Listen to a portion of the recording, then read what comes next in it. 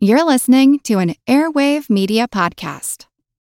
Another day is here, and you're ready for it. What to wear? Check. Breakfast, lunch, and dinner? Check. Planning for what's next and how to save for it? That's where Bank of America can help. For your financial to-dos, Bank of America has experts ready to help get you closer to your goals. Get started at one of our local financial centers or 24/7 in our mobile banking app. Find a location near you at bankofamerica.com/talktous. What would you like the power to do? Mobile banking requires downloading the app and is only available for select devices. Message and data rates may apply. Bank of America N.A., member FDIC. This week's episode is brought to you by you. Your ongoing interest in the topic and faith in me to tell it is absolutely the driving force that pushes me to continue week by week. And of course, your support, both intellectually and, yes, financially. If you would like to join the elite squadron of podcast supporters, we are always enlisting new recruits, and there are three main ways of going about doing so. First, a one-time donation. If you go to thehistoryofchina.wordpress.com and click on any of the episode pages, you will find a button leading to our PayPal page. And you too can give us $2, $5, $10, $20, or even $100 to keep the show running. The second option is to become our recurring patron through Patreon. You can also get to our Patreon page through our website, or you can go there directly at patreon.com/thehistoryofchina. This method allows me to get $1 or $2, or more if you're into that sort of thing, on a recurring per episode basis. So if I put out 4 episodes a month, which I realize at this point remains aspirational, I get $4 from you. If I don't, you don't pay. Personally, it's super nice and super motivating to know that the work going into each episode has a little direct monetary reward all its own. Become a History of China patron, and you will be granted a principality and named its ruling imperial prince. Just, watch out for those cousins. Finally, and most easily, you can leave a rating and review on our iTunes page, telling everyone exactly what you think about the show. Those are super helpful in getting more people to see and try, and hopefully stick around, to the History of China. And of course, if you'd like to keep up with new episodes, the comings and goings of the show, and whatever other China-related stuff I happen to come across in the course of my research, you can find THOC at facebook.com/thehistoryofchina and on Twitter under the handle @THOCpodcast. Whichever way you decide to help us keep on keeping on, thank you once again. But for now, please enjoy the show.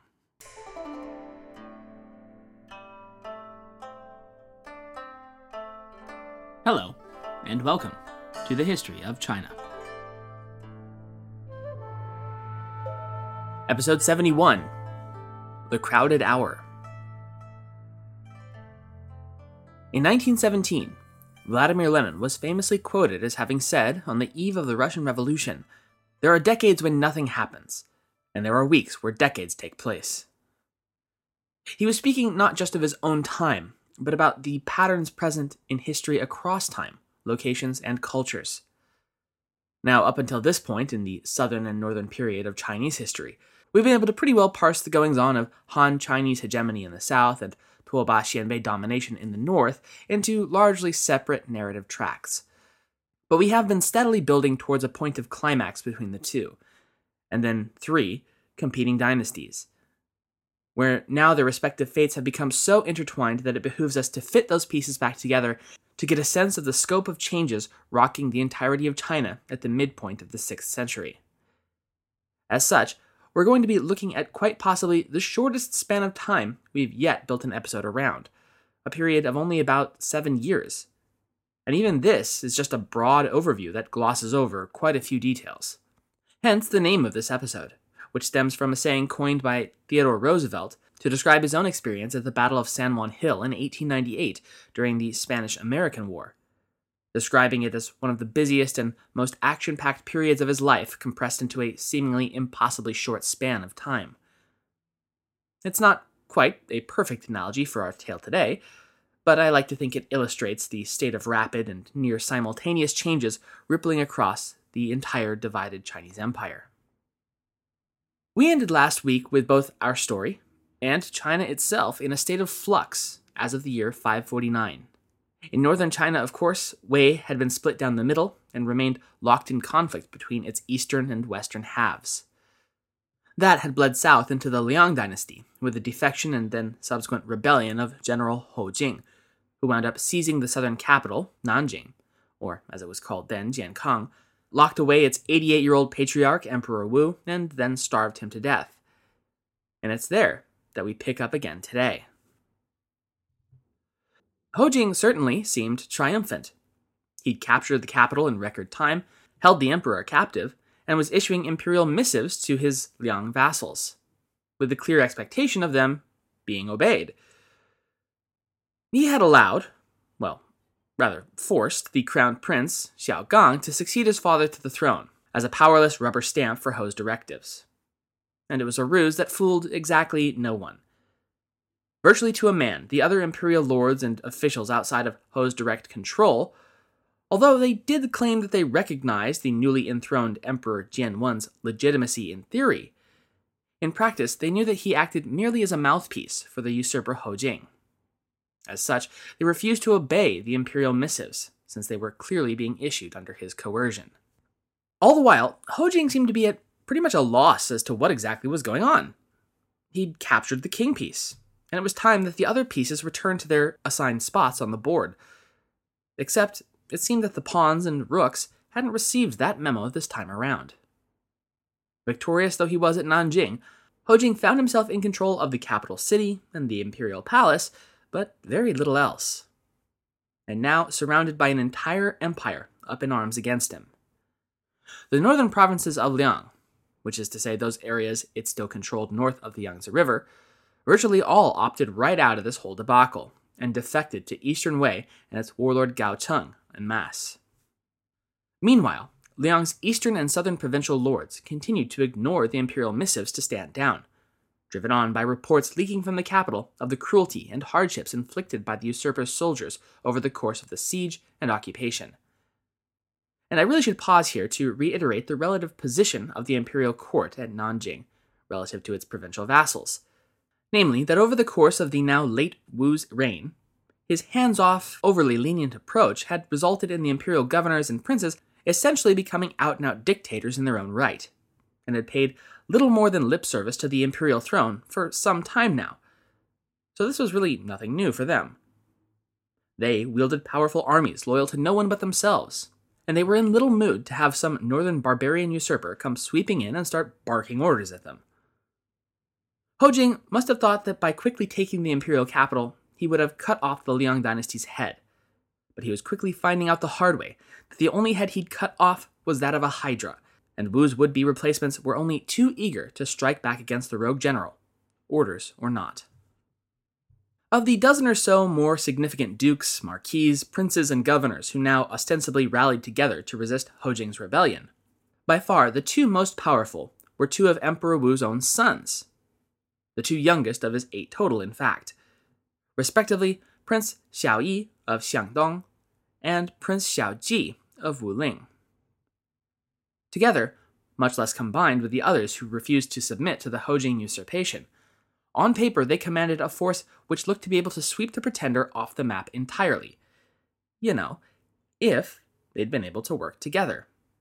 Or do much of anything at all, for that matter. The problem was, instead of banding together to fight off this invader, they seemed to be far too concerned over which of them would be next in line to the throne whenever Hojing managed to leave the scene to actually do anything about it. Instead, as they'd done for the entire Hojing rebellion, they hesitated, hemmed, hawed, bickered, and then finally just withdrew back to their respective provinces to figure out what they should do next. Instead of linking up with his little brother Prince Ji's army, and then together counter-marching on the beleaguered capital, Princey seems to have been so fearful of letting him anywhere near the throne that he encouraged him and his forces to stay right where they were, way, way out in the far western boonies of Sichuan and Chongqing. As for Prince Yi himself, without the help he was so unwilling to receive, all he felt he could do was to return to his own capital, Jiangling City, which is today a part of modern Jingzhou in southern Hubei province, and bolster his defenses against further attacks by Hojing's armies. The strategy, at least for the time being, seemed to be just wait it out. The imperial princes could at least agree on one thing, though, and that was Hojing's new puppet emperor Jianwen was only temporary, and soon enough he'd be dispatched once Ho Jing went through all the usual motions of total usurpation. In any case, they definitely couldn't recognize or obey him so long as the capital remained under occupation. But who should rule in his stead? At this, just about all of Jianwen's brothers began jumping up and down and saying, "Oh, pick me, pick me." Naturally, as the eldest living and non-captive son of the late great Emperor Wu, and also the single most powerful governor within Liang, the Prince of Jing Province, Xiao Yi, naturally felt that he was a shoo-in for the job.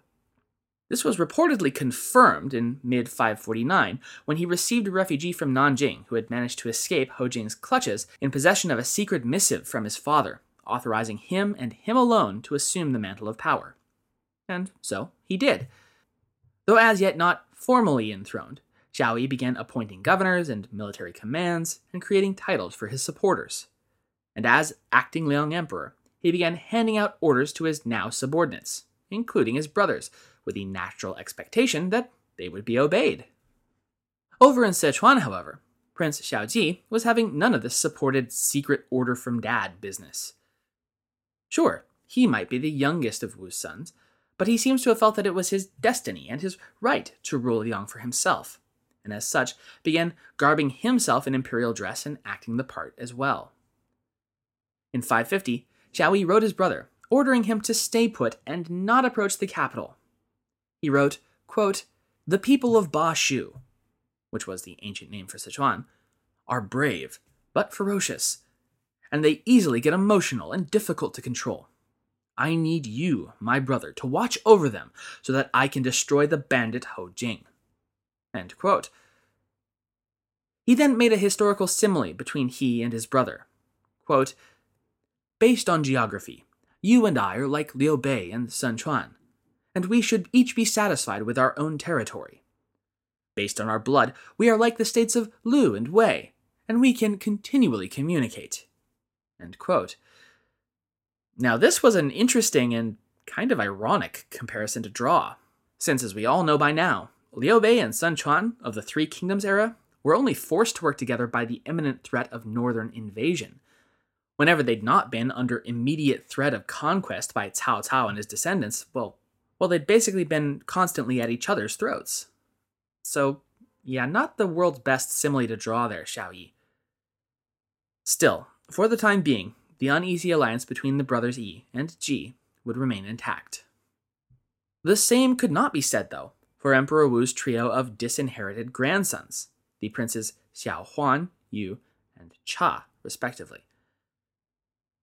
You might remember from our trio of episodes on Wu's reign that when Crown Prince Tong had died back in 531, he'd still been in a state of disgrace with his father over the Taoist ritual he'd performed at his mother's tomb without the emperor's knowledge or permission. Given that Wu had been a fervent Buddhist, he considered it witchcraft, and the accusations drove a permanent wedge between the father and son. That grudge had carried through, as was unfortunately common in ancient Chinese customs, to Tong's children as well. As such, once the crown prince had died, Emperor Wu had actually broken with long-standing Confucian succession tradition and passed the title of crown prince onto his own second son rather than Tong's children, as he should have. And now, posthumously, Wu's decision to disinherit his grandkids was coming home to roost.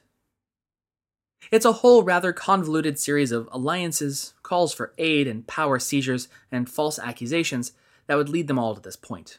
But quite frankly, it's not really worth halting the story entirely just to hash it all out. The simplified version is that the brothers initially paid a little bit of lip service to their uncle Xiaoyi's calls for aid against the rebel Ho Jing, but then very quickly dropped any pretense they'd ever held.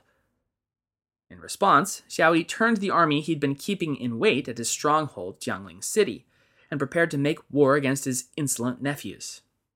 Yeah, that's right. Xiao Yi essentially said, "The capital city in Hojing can wait. First, I need to go spank my brother's kids."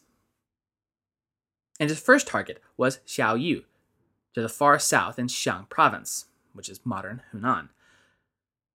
Summer of 549 would see the two princely armies clash near Yu's capital, Changsha, before Yu's army was defeated and the city put under siege by Xiao Yi. Yu's younger brother, Prince Xiao Cha, seeking to relieve Changsha of the siege, led a contingent of his own troops south to battle off Xiao Yi's encamped army.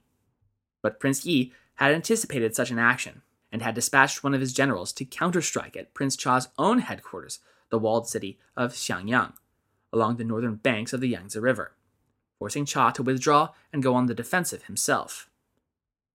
Now cut off and facing the imminent prospect of his uncle turning his full might against him once he now almost inevitably took Changsha, Prince Cha realized that he had few options left that would save his skin, except for one, the nuclear option. And he pressed the button by submitting his province to Western Wei and its warlord Yuan Tai, and cementing the deal by sending his wife and son to Chang'an to serve as hostages for his loyalty. In return, warlord Yuan sent his armies into Cha's eastern Yang province, and with their assistance, Prince Cha was able to defeat and drive off his uncle's besieging army in the spring of 550. Unfortunately, his elder brother was not so lucky. Situated much further to the south in eastern Yang, Prince Xiaoyu had no such ability to defect. As such, Changsha city would fall in the late summer, and Prince Yu was executed by Xiaoyi's general. Back up in Xiangyang city, now safely under the protection of Western Wei, Xiao Cha fielded an offer from his new liege lord, Yuan Tai, an offer to name him the true heir of the Liang dynasty and proclaim him the successor to Emperor Wu. And there was just one little catch. Accepting such an offer would, if successful, render the entirety of southern China a vassal state to Western Wei. Ultimately, Xiao Cha turned down the offer of enthronement, but did assent to a lesser title, the Prince of Liang. With such a title, he could simultaneously avoid accusations of overt usurpation, while still rendering himself legally able to act with nearly full imperial authority over his realm, small though it might be. From their secured base at Xiangyang, the Western Wei armies, under the local command of the new Prince of Liang, were able to issue a series of crushing defeats to Xiao Yi's northward expedition, and forced the imperial prince to the peace table in late 550. Xiao Yi was forced to acknowledge Wei domination over the hugely valuable Jing province and all the lands north of the Han River. Through all this, Eastern Wei was undergoing its own cascade of internal strife. You'll recall from last episode that it had been Eastern Wei's first warlord, Gao Huan, dying, and his son Gao Cheng taking over the state that had set off this whole ongoing chain of events in the south. Once it had become clear that Hojing was effectively beyond his grasp after he'd seized the Liang capital and taken its imperial court hostage, warlord Gao Cheng had turned his attention to the problems he could perhaps resolve to his satisfaction.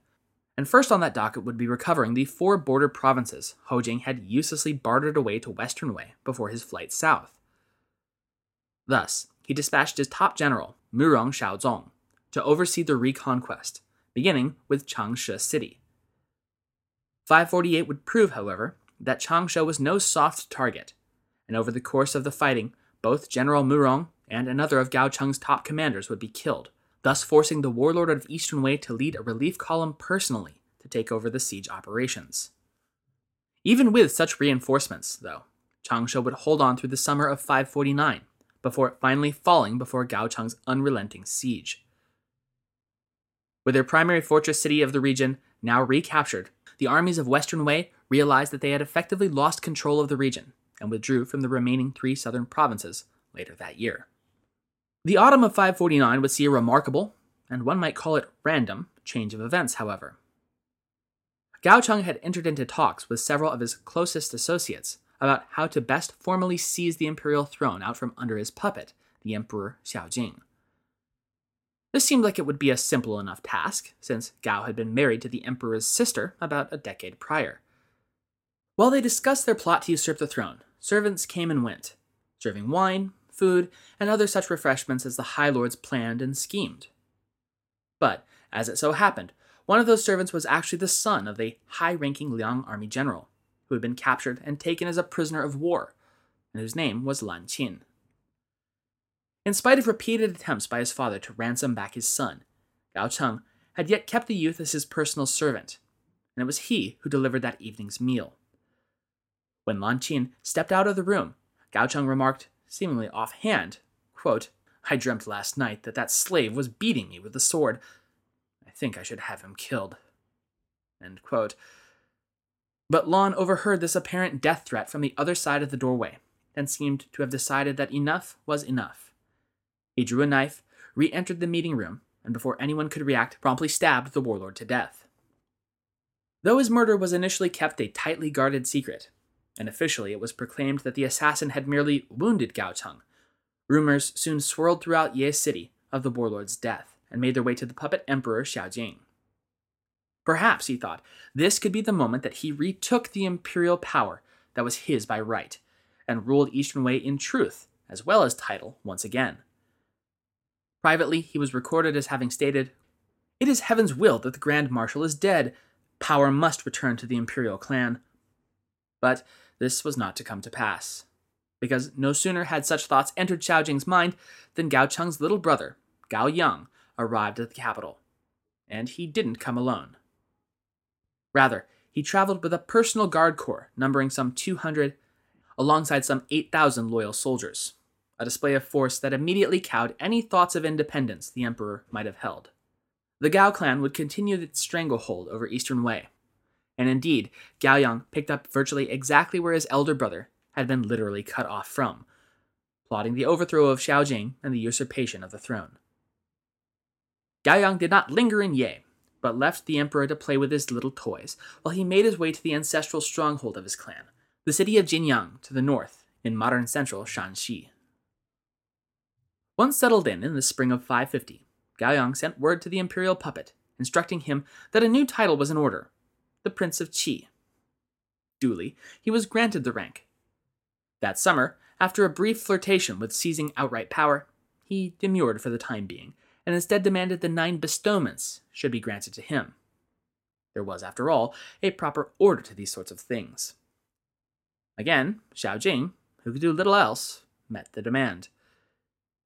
Now, more properly positioned, the Prince of Qi once more made way to Ye City, and formally requested that Xiaojing give up the throne.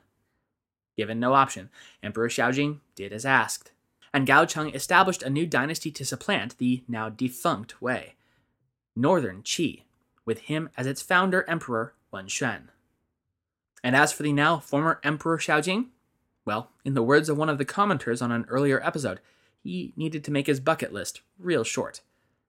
He was demoted, of course, and then put under house arrest, and ultimately poisoned along with 3 of his sons.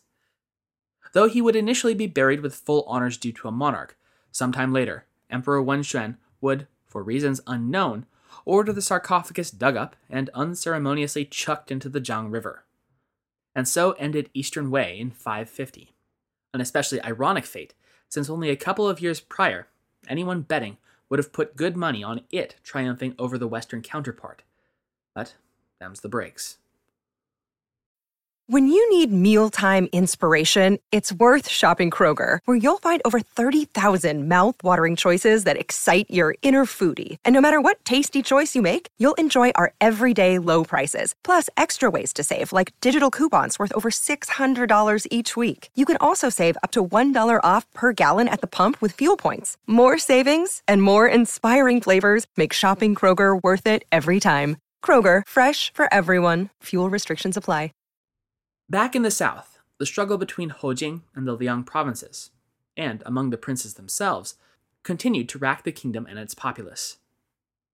From the imperial palace in Nanjing, the outlook had somewhat improved for Hojing's cause by the winter of 549, as the combination of military campaigns to the southeast and the region's princes remaining unable to unite in any meaningful fashion led to the downfall of several governors surrounding the capital, and allowing Ho to secure much of the region to its southeast, which is modern Zhejiang province. The following spring, he wed Emperor Jianwen's daughter, which clearly was designed to angle him toward legitimacy, but the sources do also state that Ho felt deep affection for the girl, and as a result, the relationship between warlord and monarch did substantially improve from there on out. Nevertheless, the wars against the Liang princes had taken a heavy toll on the resources of Nanjing, which is to say they took a heavy toll on the populace. High wartime taxes, combined with harsh martial law, and then a famine spreading across the region, led to large-scale dissatisfaction with the direction Hojing's rule was taking them all.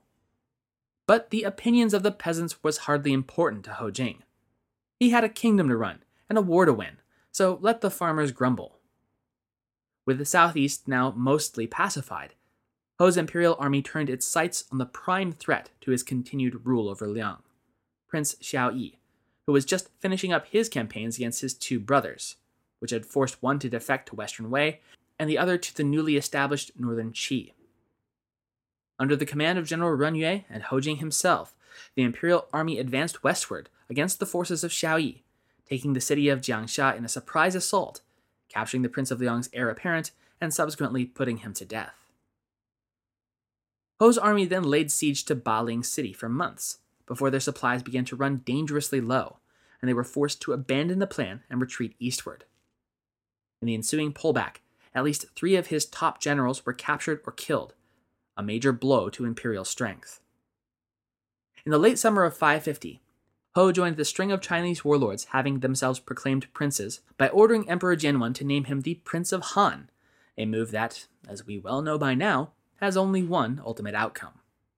The following year, to show off the absolute extent of his control over the imperial court, Ho dismissed Emperor Jianwen entirely, placed him under house arrest, and ordered the execution of his sons, including the crowned prince.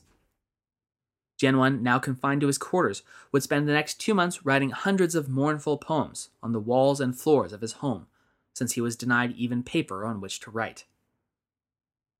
I've mentioned before, but I'll say it again, incidentally, Jianwen, or as he was known in his life and writings, Xiao Gang, was actually one of the more prolific poets of his era, and was one of the pioneers of advancing the style of poetry known as Fu.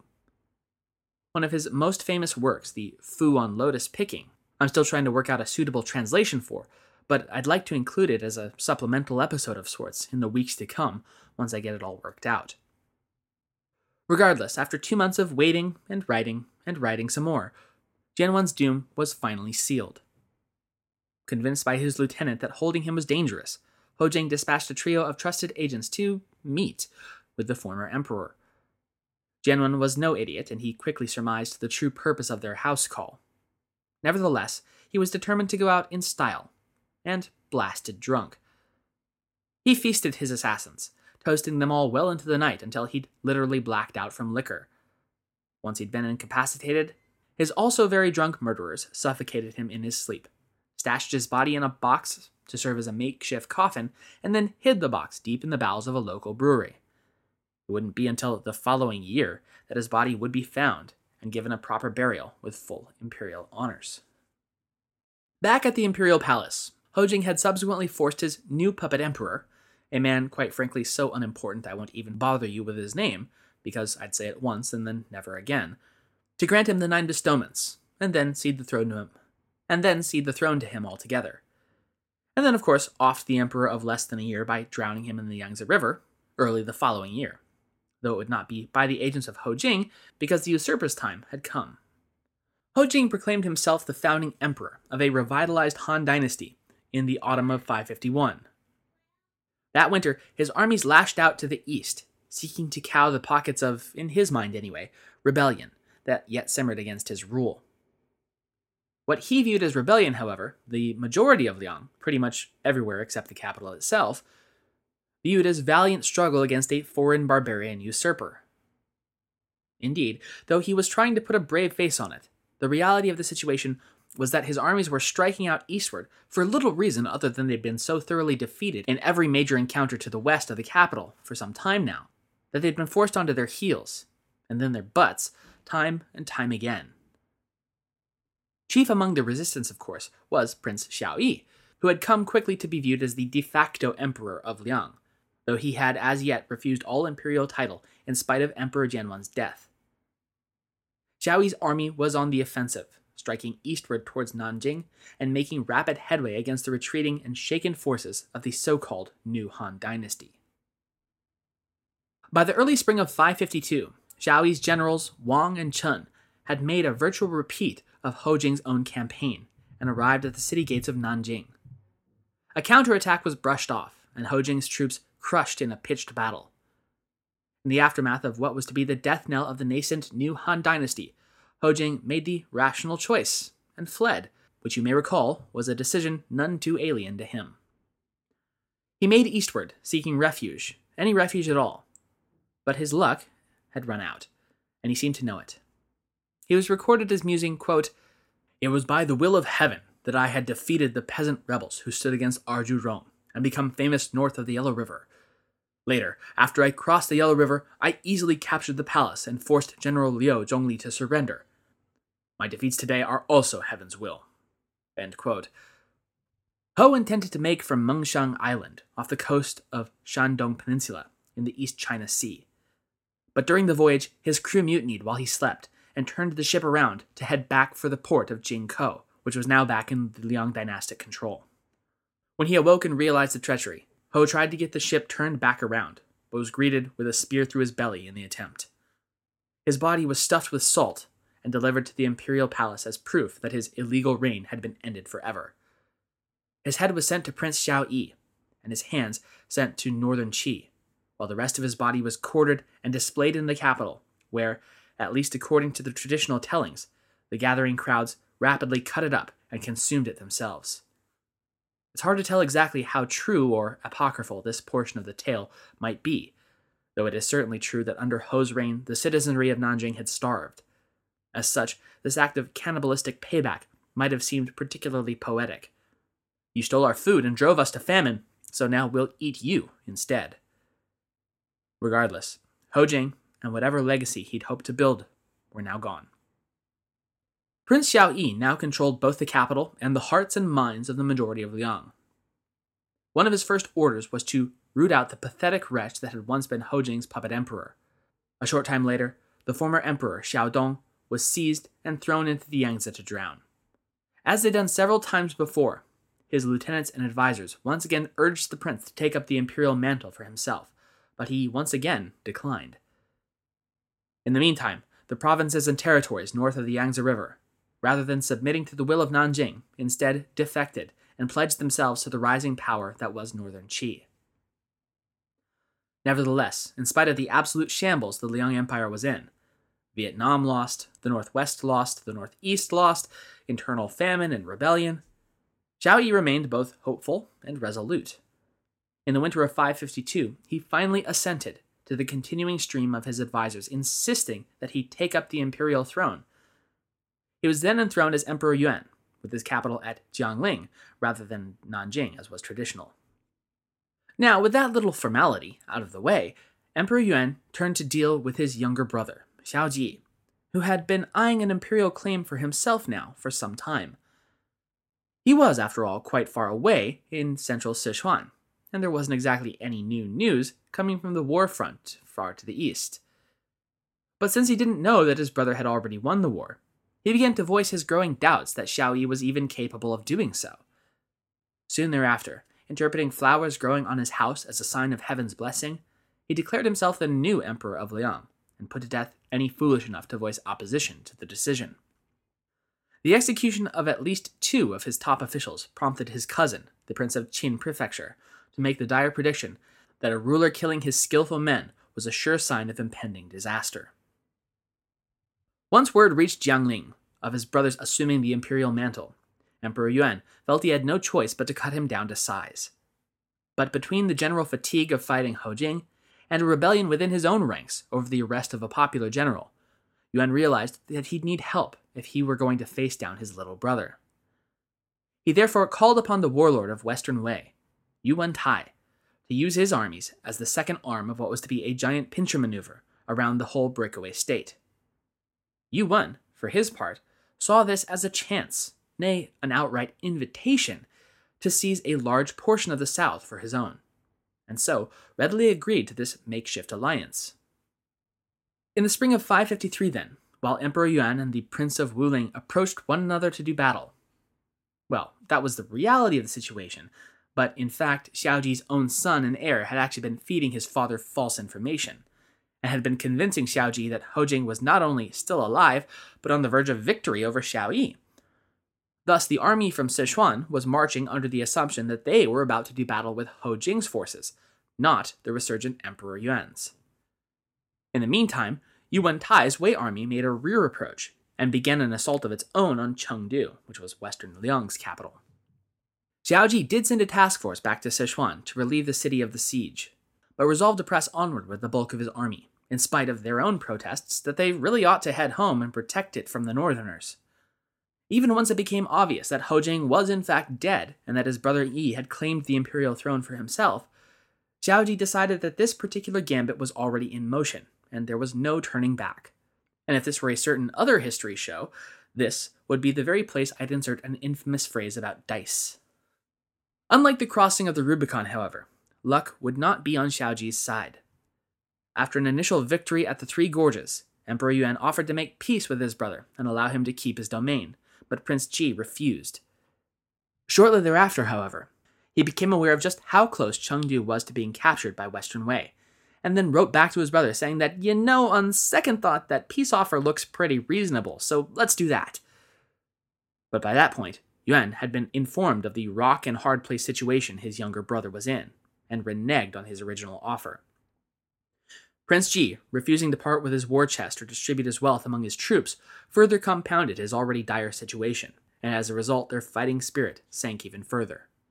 By the summer of 553, Western Wei battalions had completely cut off Xiaoji's route back west, and the pincher began to close around him in earnest. With his armies either routed, destroyed, or just simply unwilling to carry on, Prince Ji boarded a ship and made ready to flee across the Yangtze River. But Emperor Yuan's general Fan Meng was able to surround the vessel and prevent it from escaping. When the emperor learned of this turn of events, he sent a rider to General Fan with a secret order reading, quote, "As long as that person remains alive, there can be no victory," end quote. General Fan therefore boarded Prince Ji's ship personally and confronted the ruler of Western Liang. In a final desperate bid for life, Xiaoji threw a large sack of gold at the general's feet and begged him, quote, "Let this gold hire you from me. Please, take me to see my brother, Xiao Yi." End quote. But General Fan coldly replied that orders were orders, and moreover, quote, "I could not possibly take you before the emperor. Besides, once you're dead, this gold is mine for the taking regardless. It's not going anywhere." End quote. Xiaoji was then cut down where he stood, along with the son who rode with him. Subsequently, his other sons were either executed or arrested and thrown into prison by the victorious Emperor Yuan, who in a particularly vindictive moment struck his brother's name from the clan records entirely, and posthumously changed his name to Tao Tie, meaning the gluttonous one. Now the undisputed emperor of the Liang Empire, Yuan of Liang accepted a diplomatic envoy from his new best friend, Yuan Tai. Unfortunately for him, his haughty attitude in the afterglow of victory rubbed the diplomat entirely the wrong way, especially since he seemed to be treating the northern Qi representative much better. As a result, relations between Liang and Western Wei grew very frosty very quickly. This was compounded by Emperor Yuan demanding that warlord Yuan agree to redraw the map of their two states to be in accordance with the pre-war borders, which is to say, demanding that Yuan pretty much give up all of the new territory to the southwest he just gained through his involvement. And yeah, that wasn't going to happen. Upon reading this laundry list of demands, Yuan is written to have said, quote, "Xiaoji is that proverbial person who has been abandoned by heaven and cannot be revived by anyone else." End quote. He was calling the Emperor of Liang a lost cause, and began to format plans to get rid of this neighbor who was clearly beyond reason. The following winter of 554 marked the reopening of hostilities, but this time between Liang and Western Wei. Yuan Tai commanded his armies to begin a series of major strikes as the opening salvo of a move against the Liang capitals of Jiangling City directly. Even so, Emperor Yuan initially refused to take these reports seriously, and neither rallied his forces nor retreated to a slightly less extremely vulnerable stronghold. In short order, then, the armies of Western Wei descended on the unprepared capital, laid it to a brief siege, and then took Emperor Yuan captive. He was thereafter given over to Xiao Cha. You remember him, right? The grandson of Emperor Wu and the defecting Prince of Liang that we discussed earlier in this episode, who had defected to Western Wei to evade Xiao Yi's wrath? Well, now as a vassal of Yuan Tai, Prince Cha was only too happy to carry out the sentence on his hated uncle, and was subsequently declared the Emperor of Liang by Yuan Tai, using the regnal name Xuan. Although he would never be recognized as the true recipient of the mandate of heaven by the remaining lords of Liang, and his legitimacy has been debated by historians ever since. In any case, he's generally regarded and stated as being the emperor of Western or later Liang, rather than of the main state, as he'd only ever hold de facto control over a small northwestern region between the north and the south. The following year, 555, the remaining lords of Liang briefly declared Xiao Cha's cousin the true emperor of Liang. But that would last for less than a year, before yet more internal strife saw one of Xiaoyi's surviving sons proclaimed emperor. But it's all ultimately pretty pointless, because even that situation would only last until 557, when the moribund Liang dynasty was at last put out of its misery and overthrown entirely, replaced by General Chen Ba-xian as Emperor Wu of his new Chen dynasty, the fourth and final southern dynasty, and interestingly, the only dynastic line in all of Chinese history to be named for its founding imperial clan. But more on Chen another time. Up in Western Wei, changes were likewise on the wind. Yuan Tai had already taken drastic measures to remake Wei society as he saw fit, with one of the major events taking place in late 553, seeing the rollback of the Sinicization of Xianbei names that had taken place under the reign of Emperor Xiao I of Northern Wei back in the 490s. The Yuan clan once again became the Tuoba clan, and its nominally reigning Emperor Fei placed under house arrest and executed after being implicated in a conspiracy against warlord Yuan's life. Fei's successor, Gong, would fare little better. He'd last another 2 years until 556, when Yuan Tai reorganized the imperial government to be more in line with traditional Xianbei social structures, and also formally declared his son, Yuan Jue, his heir. This proved to be just in time, as soon thereafter, while on tour, he took ill and died. Yuan Jue subsequently took power in Western Wei, deposed the current and final emperor of Wei, and assumed the throne as Emperor Xiaomin of Northern Zhou in the spring of 557. Though by that autumn, due to yet further internal power struggles, Xiaomin was dead at 2 of his brother's hands, replaced by one of them, who became Emperor Ming. Whew! Well, that is where we are going to leave off the narrative for now.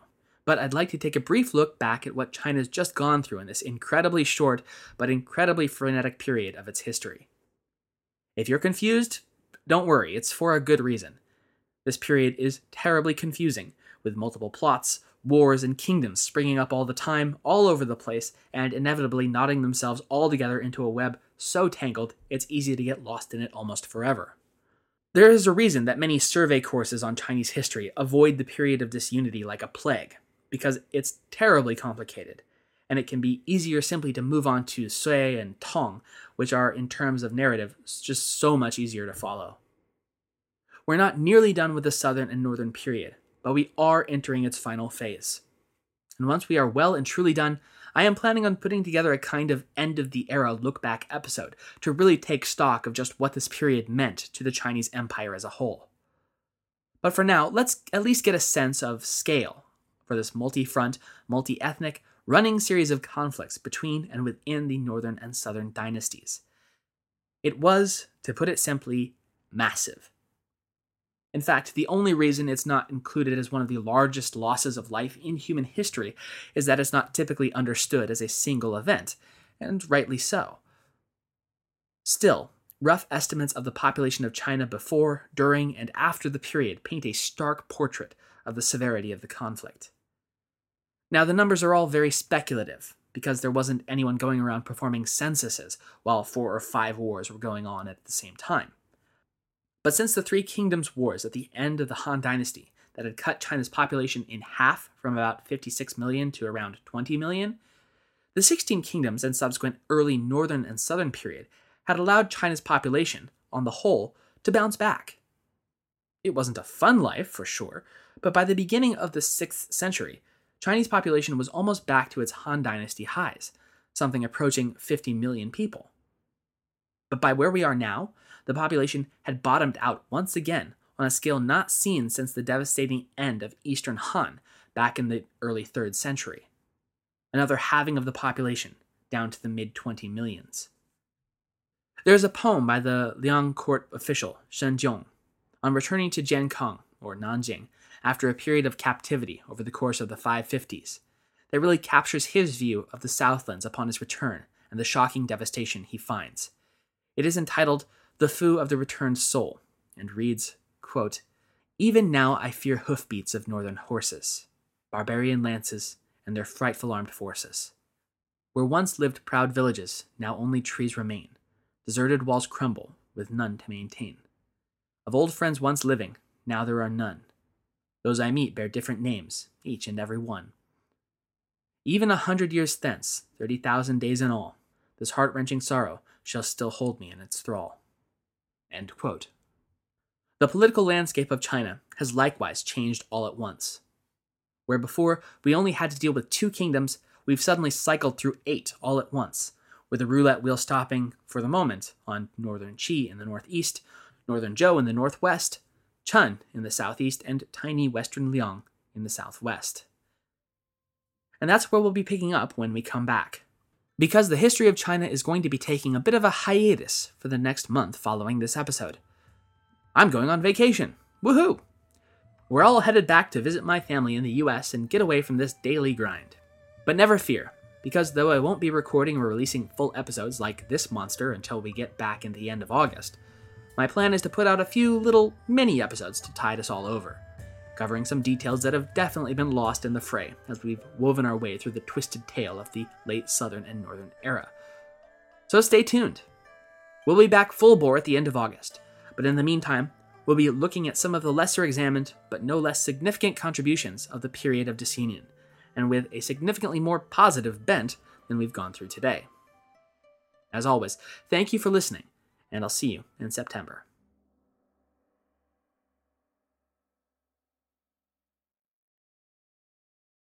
As a longtime foreign correspondent, I've worked in lots of places, but nowhere as important to the world as China. I'm Jane Perlez, former Beijing bureau chief for the New York Times. Join me on my new podcast, Face Off, US versus China, where I'll take you behind the scenes in the tumultuous US-China relationship. Find Face Off wherever you get your podcasts.